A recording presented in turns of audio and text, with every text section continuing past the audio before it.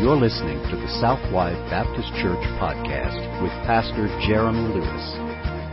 At Southwide Baptist Church, our mission is to boldly proclaim the gospel of Jesus Christ and thereby lead people to worship God authentically, connect in biblical community, grow in Christian maturity, and multiply disciples and churches both locally and globally. For more information about our church, please visit www.southwidebaptist.com. Now let's join Pastor Jeremy for today's message. Well, if you have a copy of God's Word, let me invite you to turn with me to Ephesians chapter 3. Ephesians chapter 3. And we are looking at part 2 this morning of a message we began last week, entitled Stewards of This Gospel. Stewards of This Gospel. So, Ephesians chapter 3, and we're going to look together again at the first 13 verses, but really the second part of the passage that we began last week. And the main truth that we are after, just want to remind you of this, it will be on the screen before you. The main truth is that the church holds the gospel in sacred trust. The church holds the gospel in sacred trust in this generation, for the world, and for every generation to come. We have a certain responsibility to hold tight, to hold fast to the gospel of the Lord Jesus Christ, and to do so for the sake of this generation, the world, and the generations that are to come. And so we've been studying through the gospel. We know what the gospel is. We've been studying what it means to follow Jesus and what it means for God to have done something from eternity past for our sakes, in that He sent His Son and that He gave His life on the cross for us, and that He was raised to life 3 days later. These are profound truths, simple as they may be, and yet they are a part of an eternal plan where God has been doing immeasurably more than we could ever think or imagine. And so in Ephesians 3, Paul says, for this reason, and he builds what he's about to say on the weightiness of the gospel that he's just told us about. And what he does is he argues for the sake of personal responsibility. He feels a certain weight on himself for the sake of the Ephesians. And we read this last week. He said, Paul, a prisoner of Christ Jesus, on behalf of you Gentiles, assuming that you have heard of the stewardship of God's grace that was given to me for you. And he describes that being given to him as a stewardship. It's a responsibility for these Ephesian believers, but at the same time it's a stewardship given to him by someone who's greater than him. It's a stewardship of something that is far more than he could ultimately ever control himself. It's something that God has given, and that is the stewardship of the gospel. And so he uses this word steward, describing one who's been given something to be in charge over it or to care for it on behalf of another. It ultimately belongs to God, this gospel that he's been given, and yet he is a steward. And I shared with you last week the illustration of money or children or things that we have. These things are given to us by one who owns them all and one who gives the gift. And so we parent and we use our resources and anything else you can think of because we know that we belong to the Lord and the things that we have are not our own, they're His. It's what it means to be a steward.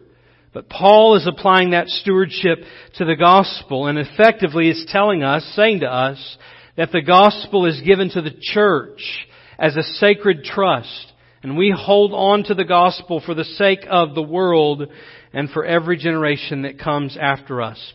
In other words, to say it this way, we have a gospel stewardship. The gospel came to us. We have the gospel today because someone else in the past took that responsibility seriously. The only reason you even know Christ is because the church for 2,000 years, God has used by His sovereign plan to bring salvation to the lost through the preaching of the church. And so we have become recipients of this gospel, and we ultimately carry this gospel to the world. Before we dive into the text, I was listening to a podcast this week, and it was brought up, the passage in Matthew chapter 9. I think that you're probably familiar with it, but the passage about the harvest being plentiful. Everybody kind of know the passage that I'm talking about, and Jesus is talking about souls, that there's all kinds of people out there that are in need of Jesus, and not that are just in need of Jesus, but people who are willing to come to faith in Christ if they will hear us preach the gospel. That's what Jesus meant about the harvest being wide. And so he was sharing about a pastor who shares that scripture every Sunday at the end of the service. And he says to his people that there is not, the reason there is a lack of baptisms in the church at any point is not because of a lack of people but to share Jesus with, but ultimately because of a lack of workers.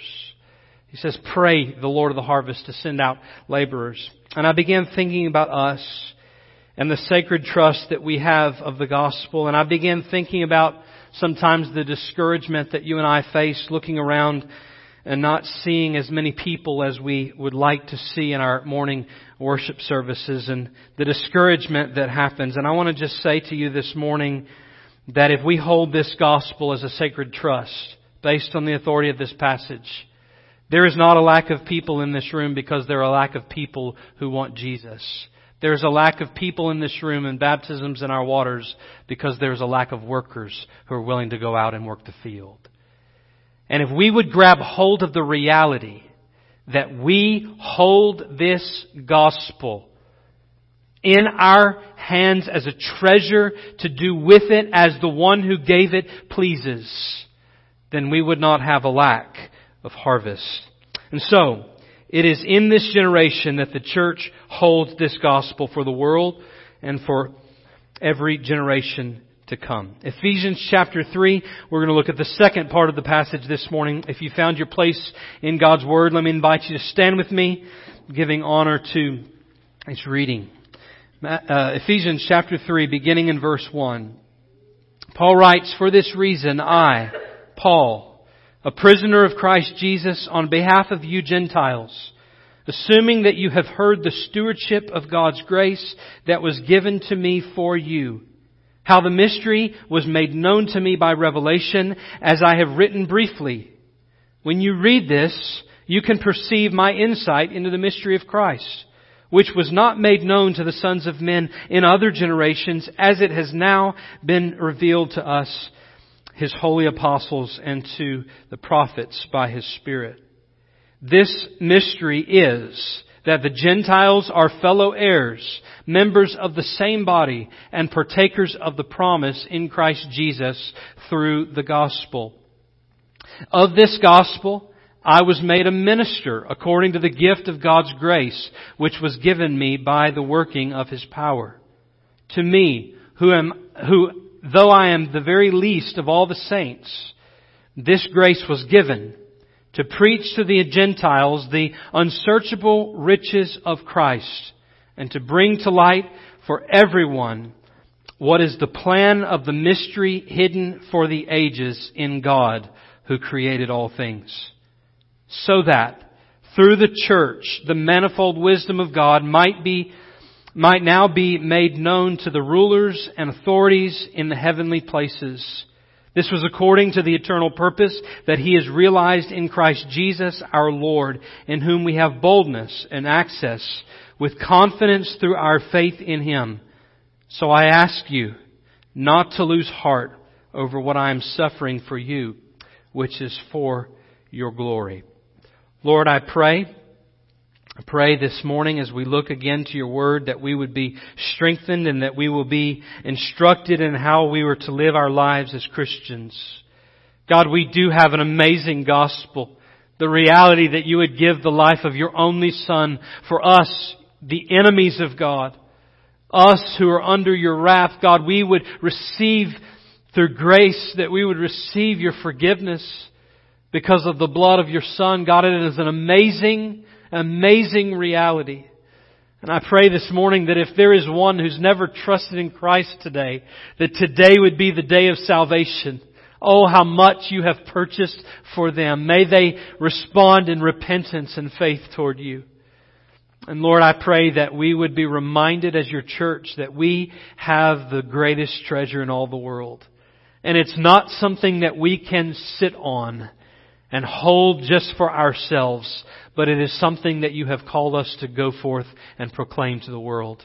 So may we understand by Your grace this morning the call on our lives. And I pray it in Jesus' name. Amen.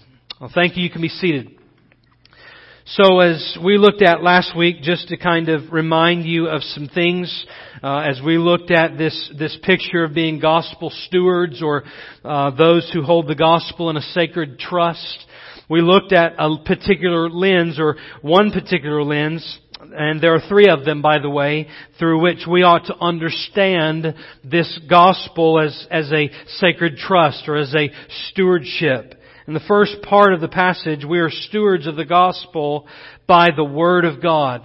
That's how we received the gospel of the Lord Jesus Christ. Romans 10 says that we cannot even begin to respond to the gospel until we have heard the gospel through the Word. The Word, faith comes by hearing, hearing by the Word of God. And so this is exactly what Paul teaches us here in verse 3. Notice that the mystery that he's describing, the gospel, was made known to him, to me, by revelation. Somebody had to bring it to him.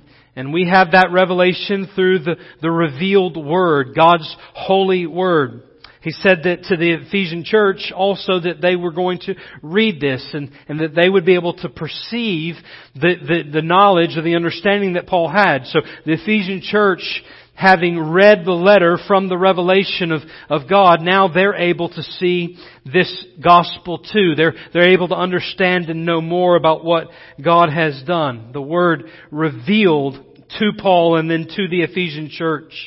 And then after that, to millions of believers throughout church history, and it is now the Word that we hold in our hands. We are stewards of the gospel because we have the Word of God. And the Bible teaches us, Paul shows us, that through that Word, the sinner can become a son. The banished, those who are spiritually outcasts, can actually belong to the body of Christ. The poor, those who are spiritually bankrupt, can receive the promises of God. All because we have come to know the gospel through the Word of God. I don't know if you really sense this morning how unique of a privilege that is for you and I to have a copy of God's Word in our very hands. Even until 500 years ago, not everyone had a copy of God's Word in their homes. Not until we began to see the Bible mass produced, and then it was slow to happen. In countries across the world, there are places where people don't have Bibles in their own language. There are places where the Bible is illegal to even own or to read.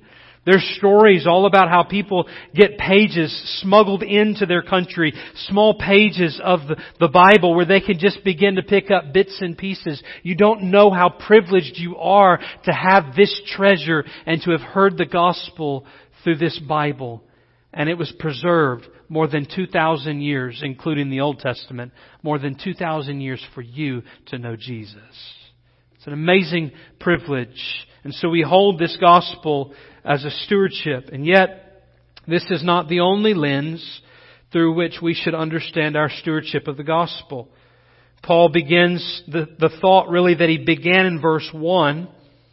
And he picks that thought back up in verse 7, where we're focusing on this morning. So he says in verse 1, "For this reason I, Paul, a prisoner of Christ Jesus, on behalf of you Gentiles, assuming that you have heard of the stewardship of God's grace that was given to me for you." Then he goes on to unpack that stewardship, and he comes back to, in verse 7, talking about this gospel. He says, "Of this gospel I was made a minister." Interesting how he exchanges those two words. In the first part of the passage, he makes himself a prisoner of Jesus Christ, one who is serving Him as almost a slave and stewarding this great treasure in the gospel that God has given him for the sake of the Gentiles. He comes back and he exchanges that word in verse 7 for a different word. Not the word steward and not the word prisoner, but the word minister.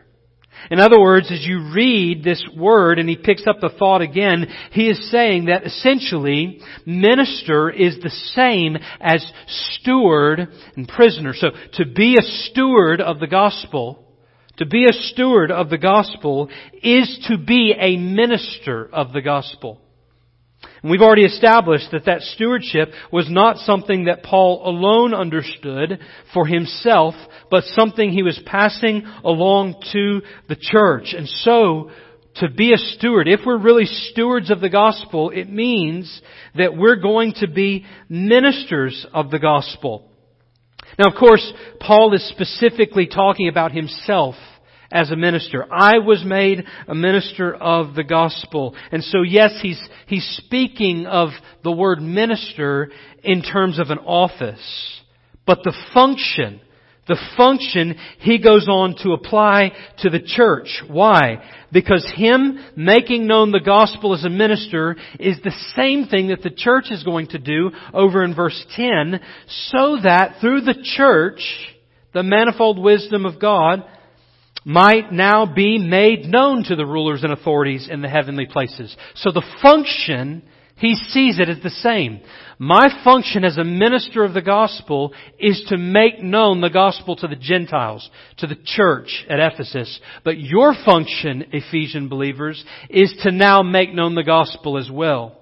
So though there is an office called minister, there is a sense in which every single member of the body of Christ is now a minister or a steward of the gospel. This is so incredibly helpful.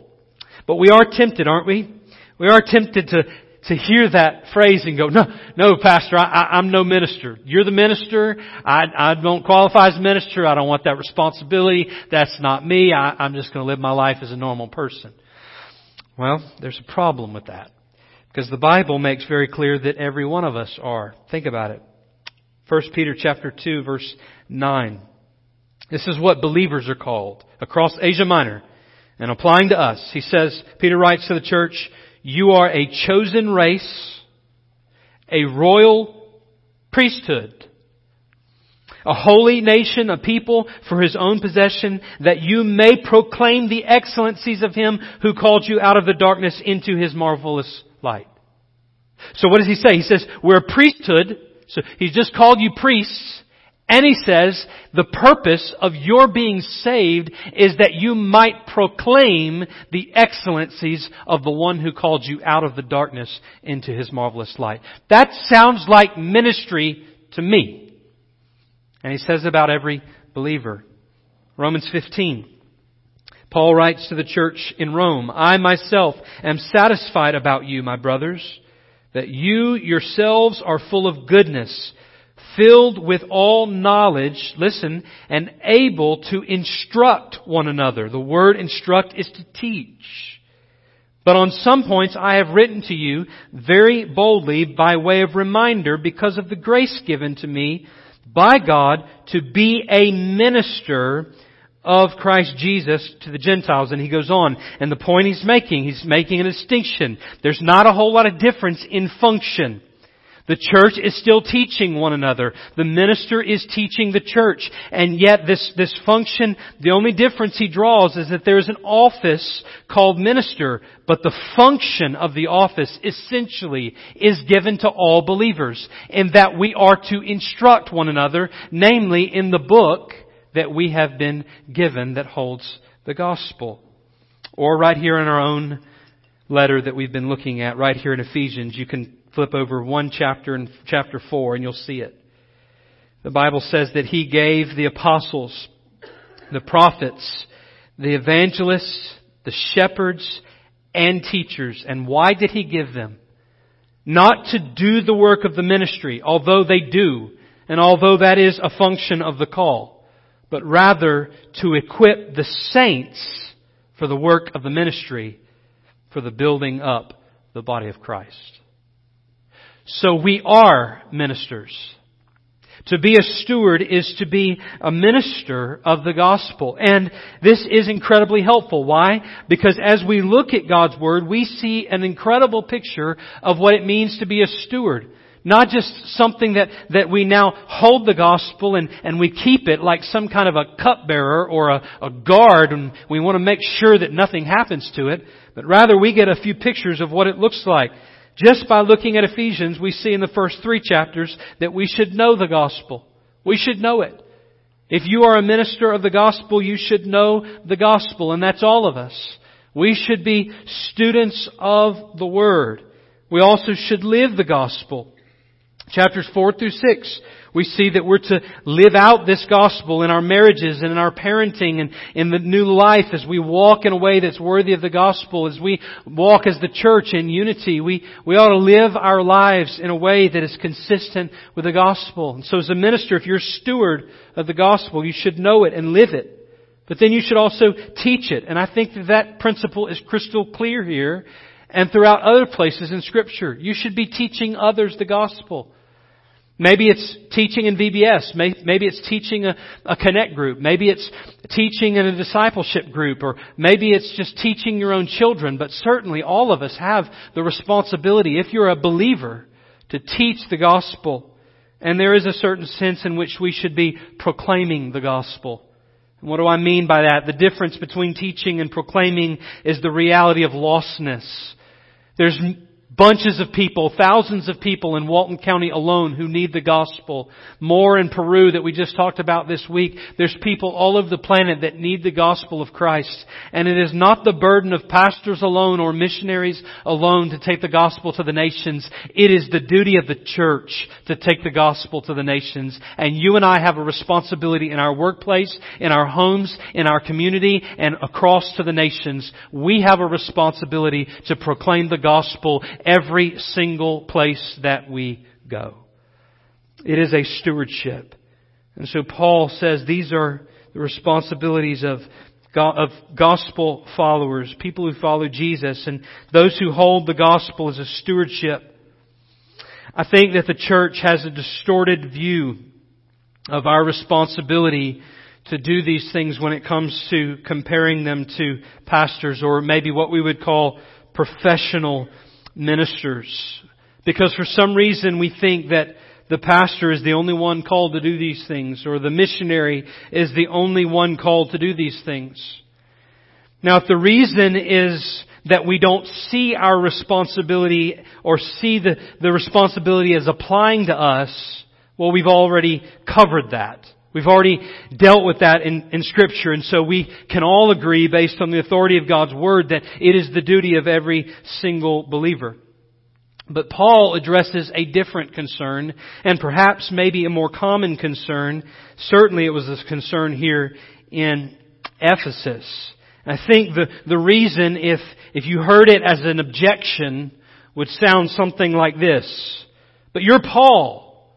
I can't preach the gospel. I can't teach the gospel.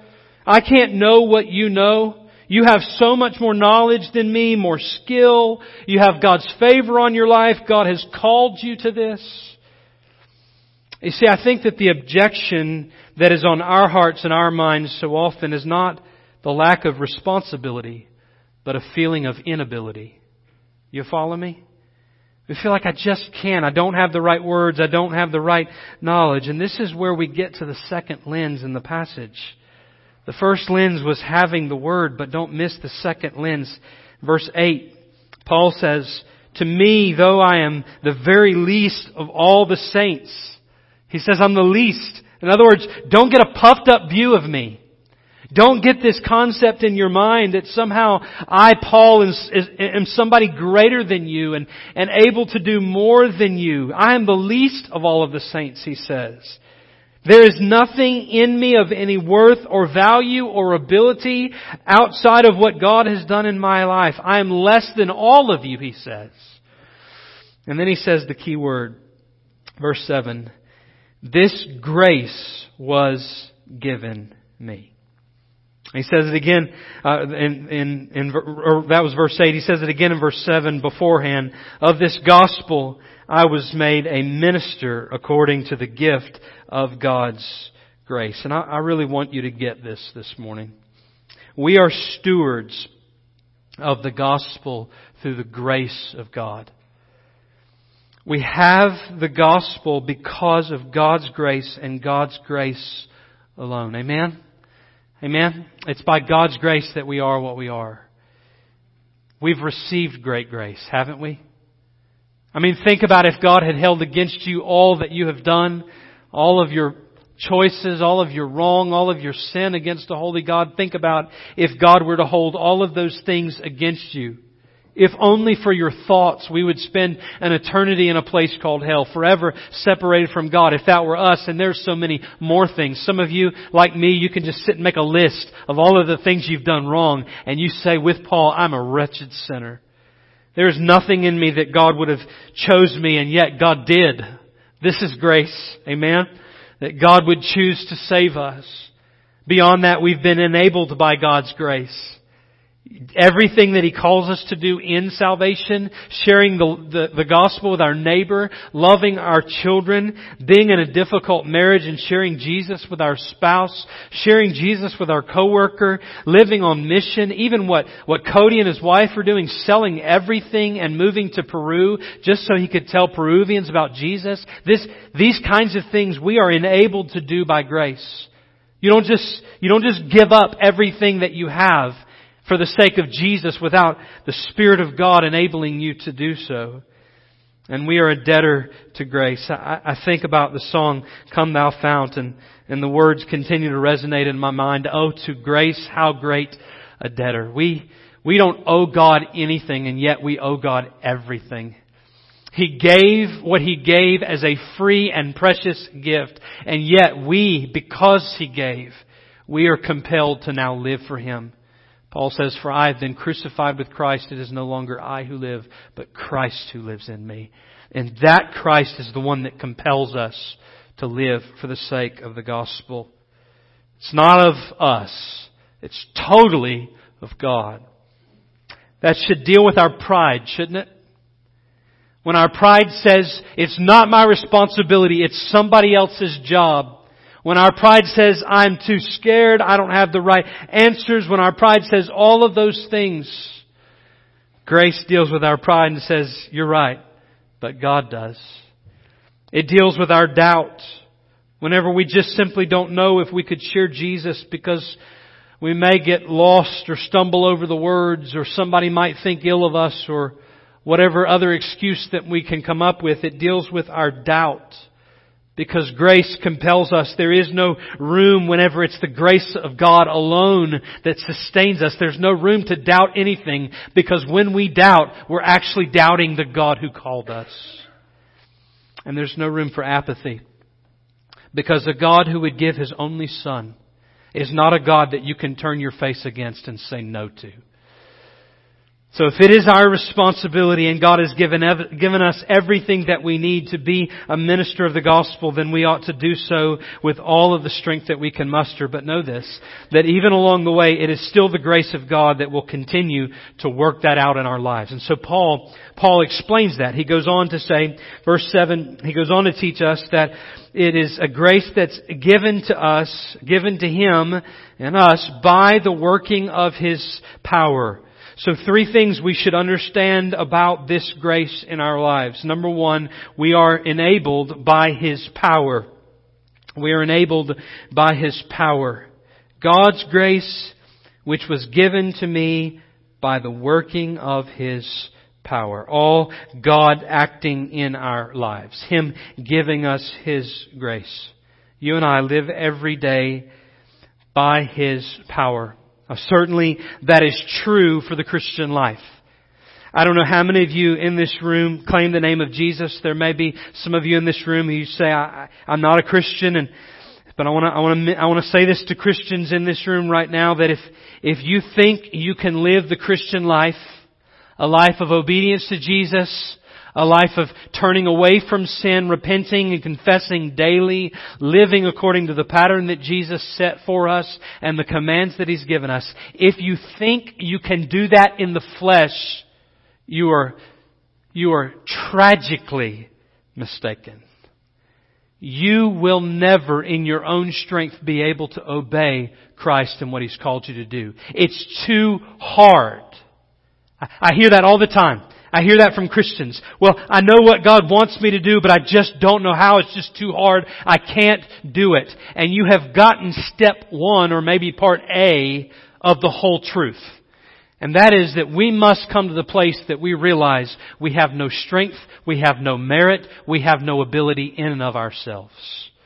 If you try to live the Christian life in your flesh, you will fail. We need the power of God in our life every single day in order to live in obedience to Christ. You see, the reality of living in obedience to Christ is one part discipline, the other part surrender. Part of us is giving up all of the things that we once walked in and trying with everything that we are to live the life that Christ has called us to. And so that's discipline. But the surrender part is to say, you know what? I can't do this on my own.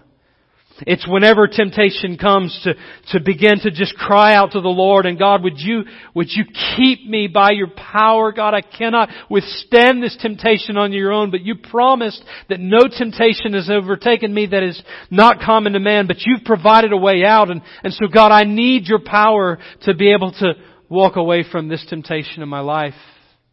But Paul specifically talks about the mission or the ministry for these believers. It's a power that we have, grace given to him, to this power in order to be witnesses for Christ. And Jesus promised it. Acts chapter 1 and verse 8, that this power would come upon them and they would be His witnesses. Every single one of you are enabled to be a minister, to steward the gospel because of the power of God that is on your life by God's Holy Spirit. And so this is what he's talking about in 2 Corinthians, couple of places. He says that we have this treasure in jars of clay. This is 2 Corinthians 4 and verse 7. We have this treasure in jars of clay or fragile things that are easily broken. Our lives are easily broken. And Paul says the reason for that, the reason why you have the treasure in jars of clay is to show that the surpassing power belongs to God and not to us. Some of you in this room could give testimony of a time when you led somebody to Jesus, and there's just no explaining it. They heard the word of truth, and you didn't have to do any convincing. You didn't have to beg them. They came to faith in Jesus, and they were just in pieces. Curtis, I think about your son. This is the one that comes to mind whenever we were able to go to the hospital over there in Panama City, and Joe is there, and I come into the room, and listen, y'all, Curtis has been sharing the gospel with him all his life. And I stand in that hospital room, and Joe says, Curtis asked me to come. I just asked Joe. I said, Joe, you want to trust in Jesus as your Lord and Savior? Joe said, yes, I do. And right there he prayed and received Christ because the power of God had changed his heart. I remember another member that was a part of our church that had been living the life of a Christian, at least on the outside, had been walking the whole church route and been in church probably a lot of his life. And we began walking through 1 John on Sunday nights together and what it meant to really be saved and how to know that you're saved. And I remember having an hour-long conversation with this man standing about halfway down right here about how to really know. He said, Brother Jeremy, I just, how do I really know? Can you help me with something? And it just came down to, man, the Spirit of God has got to bear witness with your spirit that you're a child of God. And we walked out that door and we stood on that front porch and he began to weep and he said to me, I don't know who I'm fooling. It's not that I'm trying to figure out if I'm actually saved. It's I'm trying to talk myself out of the reality that I know I'm going to hell whenever I die. If I were to die tonight, I'd be in hell, separated from God. And I said, well, you know what we need to do? And we prayed right there on that front porch. And he trusted Jesus as his Lord and Savior and living his life for him now. See, the reality is that when God moves upon someone's heart, it's the power of God, the grace of God that does that, and you give testimony to what God has done and not your witness anyway. I know people who've gotten saved out of the worst Romans Road presentation that you would have ever heard in your life. But you just be faithful to share the gospel, and God enables that by His power. So that's the first kind of thing that we should understand about grace. Secondly, we are equipped with His message. We are equipped with His message. Paul says the grace was given to him by the power of God to preach to the Gentiles the unsearchable riches of Christ. To preach to the Gentiles the unsearchable riches of Christ. Now, of course, when he says the unsearchable riches of Christ, he's describing the gospel, yet in another set of terms. And it's some terms that we should also be able to say ourselves. Like if you've come to know Jesus, you've come to know the greatest treasure you could ever know. It's unsearchable. It's unfathomable. The well of the grace of God that's offered to you is infinitely deep. And to understand that and know that is a precious thing. It should be precious in our hearts and in our minds as we think about the gospel. But there's so much more wrapped up into what he says. Because he's called on to preach the gospel to the Gentiles. It's a message that is not just given to the Jews, but a message that ultimately was given to the Jews for the sake of the nations. Do you remember the promise to Abraham? Abraham was given a seed, and that through Abraham all the nations of the earth would be blessed. Well, that seed is Jesus. And Paul is getting the chance, by God's grace, to now take that message to the whole world. This was always the plan. You could go look through the Old Testament. Isaiah is the clearest picture of it. Isaiah 42 and verse 6. I am the Lord. I have called you in righteousness. I will take you by the hand and keep you. I will give you as a covenant for the people. He's describing His own people, the nations. A light for the nations, or some translations put it Gentiles. We see that statement again in Isaiah 49, Isaiah 52, Isaiah 60, and then it's quoted in Acts chapter 13 verse 47. For the Lord has commanded us, saying, I have made you a light for the Gentiles, that you may bring salvation to the ends of the earth. Oh, how great a privilege it is to have the message of the Lord Jesus Christ foretold 2,000 plus years ago, and now in our very grasp to be able to take to the world. Do you get this? Do you get this? You have a precious gift, a message of good news, a message of hope, and we have a world around us that is absolutely falling apart. We've got families in this county that are wrecked. We've got drugs that are destroying this county and families and children and teenagers, and we have the message of greatest hope in all the world. It's a gift. That we would take it and that we would proclaim it. We've been given the message. He's given it to us. And we get to preach the unsearchable riches of Christ. It's fun to talk about college football, isn't it? It's fun to talk about our kids, isn't it? It's fun to talk about the things that we're doing in our lives, the vacations that we take and all that we enjoy. It's fun to talk about all of these things. But at the end of the day, we have something of infinite worth. And we spend less time talking about that than we spend talking about all of those other things. And it is absolutely mind-blowing. It ought to just pour from our mouths that we have Jesus, and that He saves, and that He's able to forgive all of our sin, and that He's able to change lives and fix marriages and restore homes and all that is broken, and God is redeeming the world. We have the greatest news in all the world. How dare we sit silent? How dare we sit silent? We've been equipped with His message. And third, Paul says, we are enlisted in His mission. Similar statement, the end there of verse 9. Similar statement when he says, and to bring light for everyone.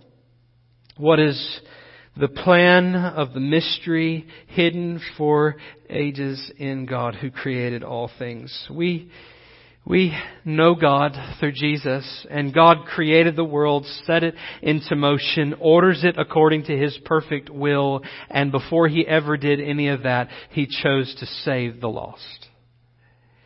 And so you and I, this side of that decision, you and I are now in the midst of His saving of the lost, and we get to be included in the plan. This is an amazing thing, that the God of heaven, who can accomplish everything on His own, from eternity past, chose to enlist us into the mission, to bring light to everyone.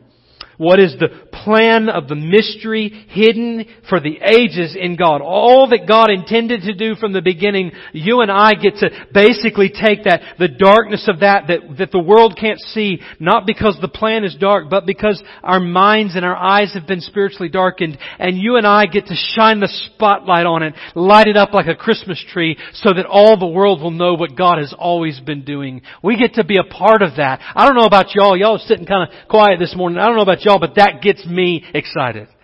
That my God, who decided to save me, now thinks enough of His plan and is doing enough in my life that He would include me and let me help Him. That is an amazing thing. And if you haven't got that picture in your life, it could be the reason why you don't share your faith. The reason why you haven't shared your faith with your neighbor is because your God is just not the one who is this big God that's called you to this, and you don't get that. But hear this, believer. This gospel is there, and all you have to do is shine a light on it. Light it up. How do we do that? Well, the Bible says that we're salt and light in the world, doesn't it? We do so by our good works. We live the gospel out, and I've already mentioned that, but you gotta open your mouth and you gotta tell people Jesus saves. Oh, that this room alone, get this, 12 people out of this room would get in their gut that it is their responsibility now to start the church and to go and make the gospel known to everybody in Walton County. 12 people alone. If you would get in your gut that is your only task in all of the world, this church would be changed and this county would be changed with the gospel of the Lord Jesus Christ.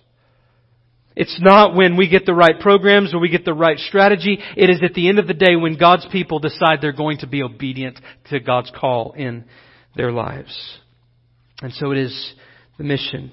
We're going to pick that idea up, mission, next week. But I just want to say to you, we had a missions conference this last week, and you know, there are all kinds of busyness in our schedules, and there's people that are in and out of town, and I get all of those things. I was somewhat disappointed in our attendance as far as the mission conference goes. I was hoping we would have more people, and sometimes pastors' hopes get up and then they come crashing down, and sometimes it's easy to get discouraged. What I was more disappointed in is a comment that I heard from several after. And I hope that this is not the reason. I hope that this is not the reason why. This is not the reason why we would not be involved in missions or giving to missions. And the statement I heard from several was, well, Brother Jeremy, people just aren't interested in missions anymore. People just aren't interested in missionaries anymore. I hope that is not true. Our kids are going to have the opportunity to give to this family. We're going to have the opportunity to do some more with this family, Lord willing. God is going to open up doors for us to go to Peru and to help them. And I hope that in all of our doing and all of our giving and all of our planning, that it cannot be said of us that people at Southwide Baptist Church just aren't interested in missions anymore. Because the more perplexing reality of that is that we don't understand the stewardship that we have. The gospel that we have. Understand, it is your personal responsibility to know the gospel, to live the gospel, to teach the gospel, and to proclaim the gospel. And may it never be said of us that we are simply not interested anymore as our community and the nations go to hell. May it not be said of us. Memorial Day is a good cause to live for. We have soldiers who have given their lives, and we should honor those lives, and we should be thankful to God for those things. But even more so than that, may our church be a memorial to those who say, I'm going to hold not a country in my heart, but I'm going to hold the gospel in my heart, and I'm going to hold fast to it as a sacred trust. A people, this people here, who feel the weight of the grace that has been given to us, and who are empowered by that grace to proclaim the gospel to the world. May that be our message and mission. I want to invite you to bow your heads with me all across this room. I don't know where you stand in your relationship with the Lord this morning. Some of you say, I'm a Christian, I'm a follower of Jesus, and I rejoice in that. I'm thankful that you know God, and that you're serving Him, and that you're growing in your faith. Those are all good things. Some of you in this room, you'd say, that's not me, Pastor. Today I don't know Jesus. I don't know the good news that you're describing. My life is a wreck. I know I don't honor the Lord with my life. I've been disobedient to Him. And so what do I do? I'd say to you this morning the same thing I would say to anybody else on the planet, that Jesus Christ was given for the sake of your salvation, that He died the death you deserved. He took God's wrath that was reserved for you. He took it on Himself, and He will exchange your ungodliness, your sin, for His righteousness today. All of your sin will be forgiven, and God Himself will be your God, and you will be a part of His people. And for all of eternity, you will know God in Christ, and you will be forgiven and saved. But it takes you today saying, I give all that I am to Jesus Christ. And so in just a few moments, we're going to stand across this room and have a time of invitation, a song that is played. And that's your moment where when we stand, you step out of where you'll be standing and come down this aisle and say, Pastor, today I want to be saved. And that's all it takes. Today we'll lead you in how you put your faith and trust in Jesus Christ. But I want to talk to believers in this room as we approach the time of decision. Now I want to just ask you, are you holding the gospel as a sacred trust? Do you understand the grace that has been poured out on your life? And are you being faithful to now be a minister of that gospel? You say, I'm not. If you would be honest in this room, you say, I'm not being a faithful minister of the gospel. I want to do something that we don't often do here in this place with nobody looking around. You say, Pastor, I'm not being faithful as a minister of the gospel. I know it. I'm convicted of it. The Lord showed me this morning. And I want you to pray for me. Will you just lift your hand across this room? I'm not being a faithful minister of the gospel. All across this room. You be honest with me. Nobody's seeing you. This is between you and the Lord. I'm not telling anybody about Jesus. I'm not serving. I need to be doing more for Jesus. Thank you. Thank you. In just a few moments, I want you to bring that to this altar before the Lord. And you ask the Lord to help you, to empower you in your weakness, in your flesh, that He would do something that is beyond anything you could ever do for the sake of His glory in the nations and among all peoples. And so I'm going to ask you to stand all across the room. Let's stand together, and I'm going to pray. If you need Christ this morning, you step out of where you're standing and you come. Lord, I pray that you would have your way in this place. Lord, that you would move in hearts, and God, that we would be more diligent and more faithful to the task that you've called us to. And I pray it in Jesus' name. Amen. You've been listening to the Southwide Baptist Church podcast with Pastor Jeremy Lewis. For more information about our church, please visit www.southwidebaptist.com. We also invite you to connect with us on Facebook, Twitter, or Instagram by searching for Southwide BC. Thank you for listening. And may you continue to worship, connect, grow, and multiply as you follow Jesus Christ.